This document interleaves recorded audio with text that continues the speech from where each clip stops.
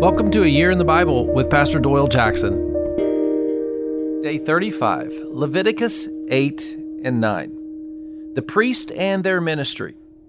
It's day 35 of our journey through the Bible together. We're doing this to understand and grow closer to God. The Bible is the breath of God. That's 2 Timothy 3:16. I pray it will breathe new life into your faith today.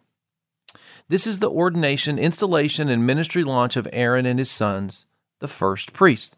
There's lots of details because it's starting. Like the first time you prepare a recipe, you watch the details, but the goal is a great meal. The goal of these regulations is a relationship with God.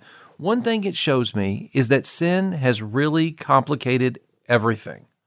One lie can create a long list of apologies, repairs, and restitution. Leviticus 8:22. He, Moses, then presented the other ram, the ram for the ordination, and Aaron and his son laid their hands on its head. This is a peace or fellowship offering of the priests before God. See, they're celebrating the honor of being called to serve God. They're thankful. This is why, as Christians, we bring offerings to God. Because of Jesus, we're made part of this priestly privilege. We're called to represent God to the world and help others connect, receive forgiveness, and be restored to God. Imagine you've been called to restore marriages or help orphans or deliver and heal. You do, and you have been. This is a privilege, and they are so cool with this process. They're like, God, thank you for letting me be a priest. And you and I need to be thankful that God has called us to be a priest in our generations.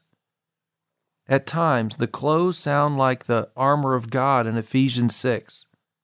We're going to get there, but think about this. This is a special privilege. In Leviticus 9:23, Moses and Aaron then went into the tent of meeting. When they came out, they blessed the people, and the glory of the Lord appeared to all the people. This was not a service separate from the community.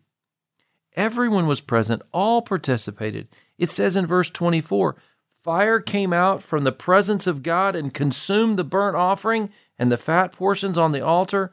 And when all the people saw it, they shouted for joy and fell face down. See, when God shows up, we need to be seen and heard. Remember that when you go to worship. Let God hear you and see you and celebrate Him because He has already delivered you and He's changing the way you live and think. Here's our prayer. God, I want you to know I see you working in my life and you hear me. Thank you. I love it and keep it coming as I read. Amen.